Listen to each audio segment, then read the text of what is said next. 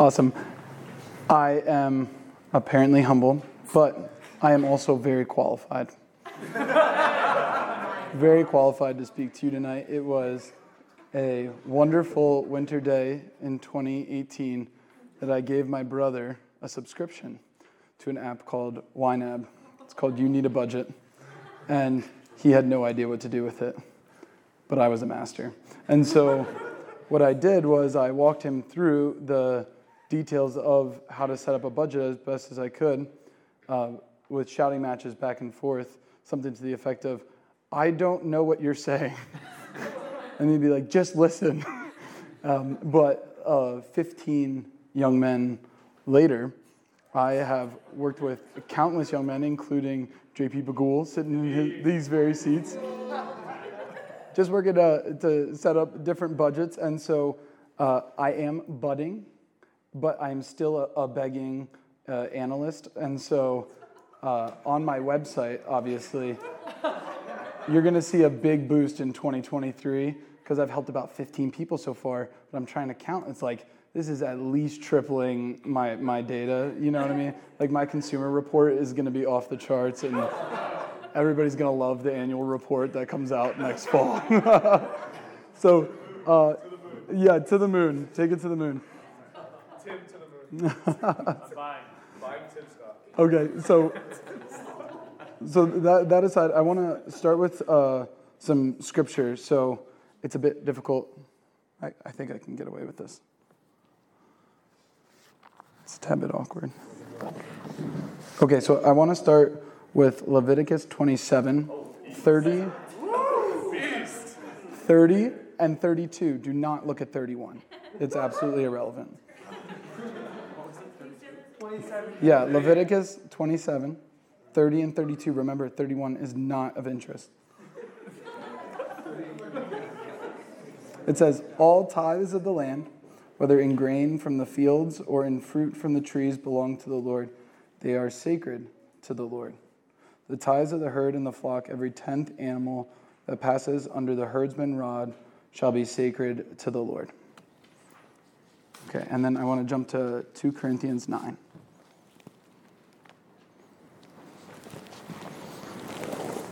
So this is 2 Corinthians 9:7. Each must do as already determined, without sadness or compulsion, for God loves a cheerful giver. Okay, so I want to tell a little story about my friend Ben. My friend Ben was 4 years old once, as we all once were, and he had a best friend who did not invite him to his birthday party. Well, Ben told mom, mom told Buddy's mom told Buddy, Buddy invited Ben to the birthday party. Wow, that seems like reconciliation, right?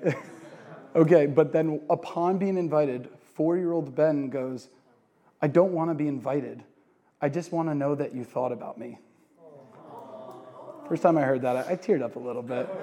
Okay, but I think I want to say that on this topic of stewardship, on this topic of our finances, God doesn't necessarily feel like it's most important to be invited. He just wants to know that you thought about him. When you're like handling the situations day to day, he just wants to know that you're bringing him into this with your spreadsheets. Okay, so there's spectrums. There's tensions that we're going to experience, and we're going to be inclined in different directions, some more extremely than others. And I want to talk about 2 in particular. So one is someone probably more like myself who might be like a hyper-orderly kind of person. And so that's someone who will be in the checkout line at Chipotle, will take out his phone, and will categorize the transaction and make sure, the money's there for the purchase. And then there's other people who are like out of sight, out of mind, like I'll look at my budget next year and we'll figure it out along the way. Okay, so that's the first tension. We'll spend a good deal of time talking about that. And then the second tension is whether we're somewhat controlling of our time, or whether we're somewhat controlling of our budget, or whether we're kind of reckless about it. And so I think the Lord has like a word for you wherever you are on that spectrum. But it is a little touchy because if you're naturally, right, if you're controlling, the last thing you need to hear is like, take hold of your finances. And then if you're reckless, the last thing you need to do is hear like, God loves a cheerful giver, because you're just going to be like, give it all away. It's not mine at all. Like, I'm be gone, all of it. Okay, so to start, I want to outline the goal, right? So the goal is that we're generous. I want to explain a little bit about what it means to steward. And then we want to talk about tithing for a little bit. So we're going to start with stewardship, we're going to move to tithing, and then end with generosity. Okay, so for a conversation on stewardship, we want to open to Mark 10.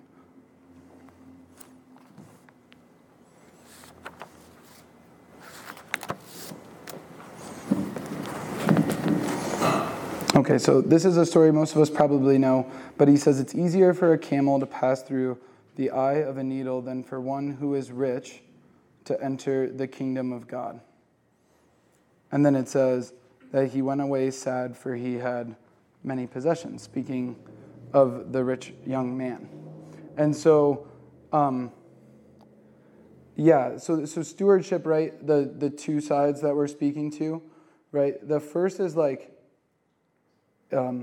if we're probably like a bit more controlled about these things, a bit more measured, then I think God wants to say something to the effect of like, it should hurt. But if you're someone who's reckless, right, it's not meant to be resentful. It's meant to be joyful. And so that's part of that 2 Corinthians passage, that God loves a cheerful giver. Okay, and so we want to like stay on that spectrum between Leviticus 27 and 2 Corinthians, because if we're just going, like, in some sense, tithing is objectively created. Like, tithe comes from the Hebrew word meaning tenth, and it means a tenth of your income. So it's like objectively created. But in another sense, right, like God loves a cheerful giver. He doesn't want to like coerce you into making decisions for the sake of, meeting his KPIs. He's not worried about whether your parish has the funds to stay open. Like he's the God of the universe. He's not in any material need. So he just wants to know that you thought about him. Okay, so it should hurt. I have a little story about generosity in this situation. So I consider myself like a relatively generous person. However, with my food, I'm just like an absolute hawk. Like, there's just no chance, right? So when I'm talking about like how it should hurt, it's something to the effect of like, you know how Cane's only gives you like 3 chicken fingers? Shots fired. So you go back and you maybe like go to Cane's, and then I come back to household. I lived at Fort Zion for a year and then Bethlehem for a year. And you bring it back, and then like your brother comes in, right? And you just got Cane's, you got your little 3-finger combo, and then you're like, what are you looking at? Right? Like part of it is it should hurt, right? Giving up one of those 3 chicken fingers, like I'd rather you cut my wrist off. Or like, that awkward moment in the household where you're like making food and then another person comes around and you're just like, I want like anything but for you to be here while I have, like if I was like 10 bites in, this wouldn't even be a conversation. And so like part of it is like that feeling, right? That's like what I want to register with, is like that experience of like, oh man, that's guttural. That's like in your bones. Okay, but then also it should be joyful. I remember on probably a more serious note, one of my friends was discerning religious life and was deciding between like whether he was going to pursue the path of marriage or whether he was going to be a religious brother. And this is where it gets kind of tricky, right? Because God wants to form our conscience and he wants to give us desires, right? And so part of the generosity of stewardship, part of it being all of God's money and then him just giving it to you, is this like sense of cooperation, of participation. And so he's participating in this with you, and he's going to, if you're listening to him, form your desire. Okay, so like this young man was like on a silent retreat with me and probably 22 other guys, and I see him like on the edge of a like dock, and then out of nowhere on this silent retreat, he just like throws like a tiger at like the '08 Masters, like a fist pump that came from like nowhere, right? He's just like, whoo! And like I had to wait 3 days for the answer to that question. But it was like the first sense that he got that he was invited into religious life. And so something that like could have felt like a burden, like, hey, I need you to like do me a solid. I need like our church to be preserved. I need you to live this celibate life. I need you to be this prophetic witness, went to an invitation that was like accompanied with joy. And it wasn't an emotion, it was an encounter, and then the emotions, the experience came from it. And so while I'm sure it does hurt, right, in the celibate call, he does it joyfully, right? And like that fist pump that came out of like nowhere is like, in my mind, the image that I would want to leave of like, this is what it means to do it joyfully. Is like, God doesn't want you to just like give 5% to your parish because your parish needs the funds. He wants you to do it joyfully, knowing that like you're cooperating with him. Okay, so then that's like the first dynamic, right? So if you're probably a little more controlling, then remember that God wants you to feel like a little bit of like in your pit. You can imagine that Cain's finger if you want. And then if you're just like reckless, remember like God doesn't want it to be like a resentful feeling. Like if someone asks you, like if your parish comes to you and asks you like join their capital campaign or whatever, and parts of you are just like, ugh, and it comes with that like resent to it, then we can like process through that and actually discern carefully. So stewardship is not reckless, but it's also not up to us. We are stewards, and that cooperation, that like inviting God to our birthday party, inviting him into our budget, which is like a birthday party, is the motto. Okay. So then this is probably one of my more passionate thoughts, but I want to focus on. Well, I want to turn our attention to the focus of the talk, and my prayer is that it will yield a fruit. And the fruit is that as we discern like where we're on that spectrum, is that we would reach an objective goal, right? And that objective goal is something to the effect of like Leviticus 27, right? We should be tithing 10%. And so I don't mean that like, how would I say, like off the cuff, right? I wanted to have thought about it. So do we have the... Can we pass those out? See, you don't give people the details like right as the talk starts. Otherwise, you wouldn't have listened to anything I just said.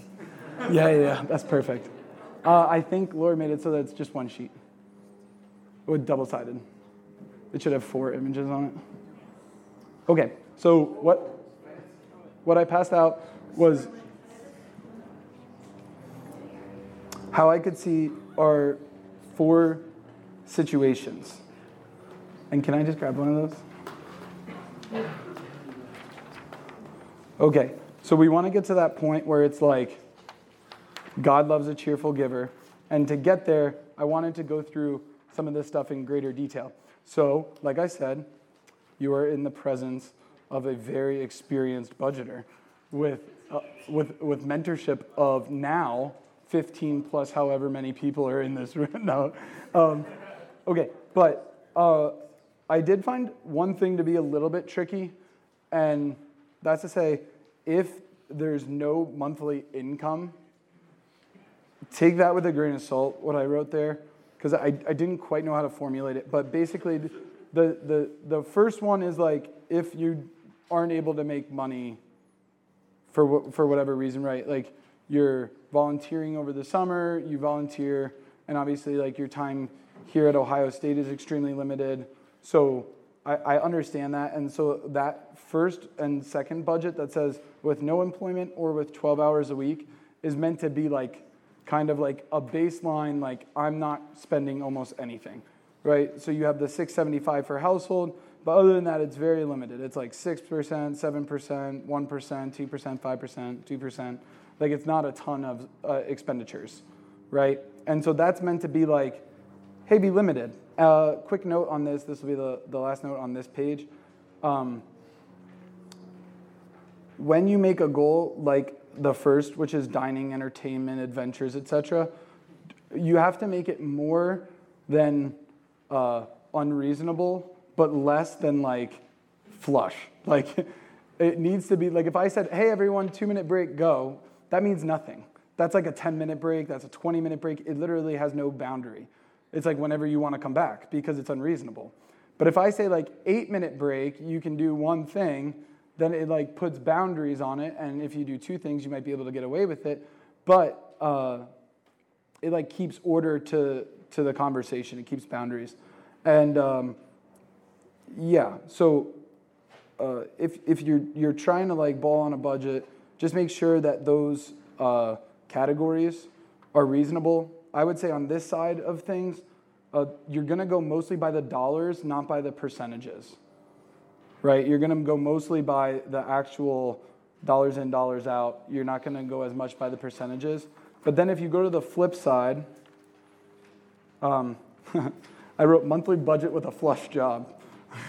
And then I wrote like how I came up with it. It's based on making like $25 an hour for 14 weeks for 40 hours a week during the summer, and $25 an hour for 35 weeks doing 12 hours a week during the school year. I don't know if there's anyone in that situation, but I wrote it just in case. And the majority of the time that we want to spend is on the first year out of college. And so basically, I'm hoping that if you're looking at these spreadsheets, right, if you're looking at these numbers, you're going to actually naturally be closer to giving that 10% tithe because you're going to have a command of the rest of it. So I built out these 9 categories because they're like what we would call like catch-alls, right? They're broad enough that they'll catch everything. And I really shouldn't do it in front of this bigger group, but I literally dare you, like try and find a single transaction that wouldn't fit in one of these 9 categories. And don't talk about it now because that'd be really exposing. But I would like to see if like there could be a conversation about refining them, but it will catch everything, at least everything that I've been able to catch to date. And then, but it's specific enough, so it's broad enough to catch everything, but specific enough that when you see something like entertainment, I just go like fun time. You know what I mean? Like when I pay my car registration, I just go auto. When I get like a utility bill, I just move it into household. So hopefully that's like helpful, but I think that's kind of the idea behind the 9 categories is that they're broad enough that you don't get lost in the weeds, but they're specific enough that you feel oriented when you're doing it. And then my hope is that if you fit everything into these 9 categories and you're ruling it by percentages and not by dollar amounts, then you'll be getting somewhere. You'll be able to like start to hit that 10%, because let's be honest, if I gave you guys $800 to spend on dining out, fun stuff, and adventures, you could definitely do it, right? Like we all could do it, but like we become temperate and we limit ourselves in those areas so that we can keep going, and so that we can hit other goals. Okay, so then the first year out of college was based on the median salary for an Ohio State graduate that stays in Columbus, Ohio. So, welcome. Okay, but it was something to the effect of like $37,000 a year. So some of you guys will be making more, some of you will maybe making less. But the idea is these percentages, right? So 10% tithe, and then like 25-ish to 30% is like the max you want to go with household. One place where I think personally it's like helpful to cut back is the average American spends about 20 to 25% on auto. I think that's like massively unhelpful. To get yourself in like a lot of car debt is not necessarily the best idea, but it's also not the worst idea. Reliability is obviously super important. Okay, so the majority of this last piece here is just on that long-term savings. And what I want to say is that there's like a lot to save up for, and I pray right now that this would be received without anxiety. And I just want to say, so it's called like the Big 8. And so the idea is that you have college, car, ring, if you're a dude, wedding, I guess if you're, anyway, wedding, house, healthcare, school, like education, and then retirement, right? And so I wrote down some of the numbers that are associated with that, right? So the average Ohioan graduates with $30K in student debt. The average car cost per year is about $10K. If you add up like gas, registration, expenses, like capital expenses, like repairs, the average ring costs $5,500, which is absurd, if I may say so. The average house is $250,000. The average wedding is $27K. The average baby just for it to like come out of the womb, $5,000. Can you believe that? They're ripping you off. Okay.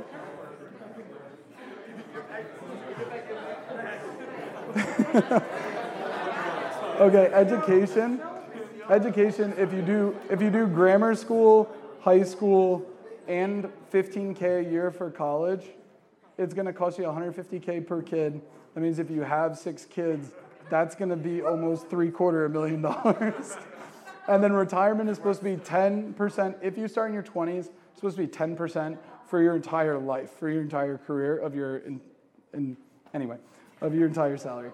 So just to say, like, with those 8 things, it's like what they call the Pareto principle. It's like 80% of the money you spend will come from 20% of the categories. So those 8 categories are going to eat up almost everything you spend in life. Okay, so again, I pray that that's received without anxiety, and we're going to keep pushing forward.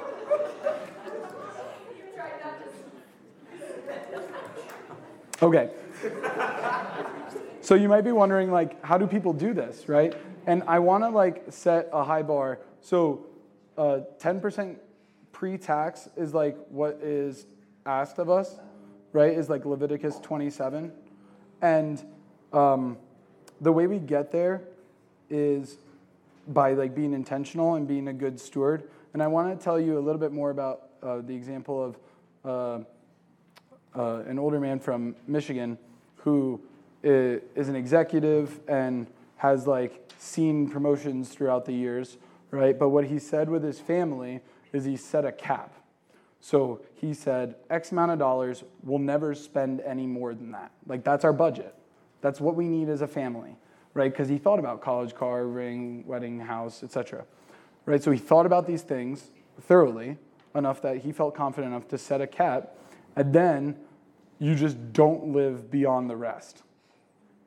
And so, like, when I look at my life when I was 18 and how I spent money then, it's massively different than how I spend money now. I don't want to wake up in 15 years and realize that I spent, like, almost nothing now. I want to keep my standard of living simple so that, like, throughout it, it's not changing. And one good way to do that is to, like, set those percentages now to a set income and then cap it. And then think about it thoroughly, but be generous. And that guy, his name's John Hughes, which is also my brother's name, but they're not related.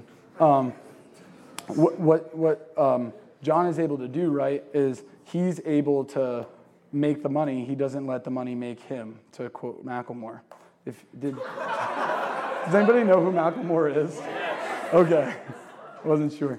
So basically, like, when the promotion comes up, right, they're like, hey, could you be VP of engineering or VP of sales or something like that? He's able to say, like, is that what's best for my family, instead of automatically assuming what's best for his family is to make more money, because that might require more hours that he's not willing to dedicate to a career that he feels like he's being a good steward of. And so God wants us to work well. Like, he takes joy in cooperating with us as we work well, but then he also wants us to make the money. He doesn't want the money to make us. He wants us to be cooperators in the work and not let the work start to control our life. Okay, so then I would say among the tools, the greatest tool is going to be someone to talk about some of this stuff with, because the worst thing that can happen is we let the devil put shame into this area of our life. It can be so easy to keep this like a super, super private matter, and it's not something you want to go like touting around to everyone, but it is really helpful to have transparency and to have a mentor who can even walk you through like spiritual principles of when you're like worried about. So like a good chunk of what I get right now comes from commission, and so there's like a lot of questions around that of like, do you spend that because you might not always have that, or like, and I have a mentor who I'm able to process through some of those things with and come to steady but also like reasonable conclusions. And so I would say that. The other thing that I would make a pitch for is the app that I was talking to you about with my brother. It's called You Need a Budget, YNAB for short, and it's free for a year. And so what it does is it allows you to set this, right? But then after you set this, it has a way to keep you accountable to it, to track it. And so the tracking will upload your transaction history through a system called Plaid, P-L-A-I-D, and it will like import it for you, and then you categorize it from there. And because the categories are like relatively catch-all, you can like just go like and zoom through it once a week or something like that. You can also use other apps like Mint or EveryDollar. And then there are also ways to do it just using Excel if that's what you're passionate about. So I will say in summary, right, God wants us to be faithful. Like he wants to get us to that point of like of generosity beyond like our current scope of mind, right? But he doesn't want us to be reckless. He wants us to be faithful, but he also wants us to be peaceful. He wants us to like tithe always, right, an objective goal, but he wants it to be like applied to your personal life because he wants a cheerful giver. And ultimately, he just wants to know that you thought about him. So thank you guys.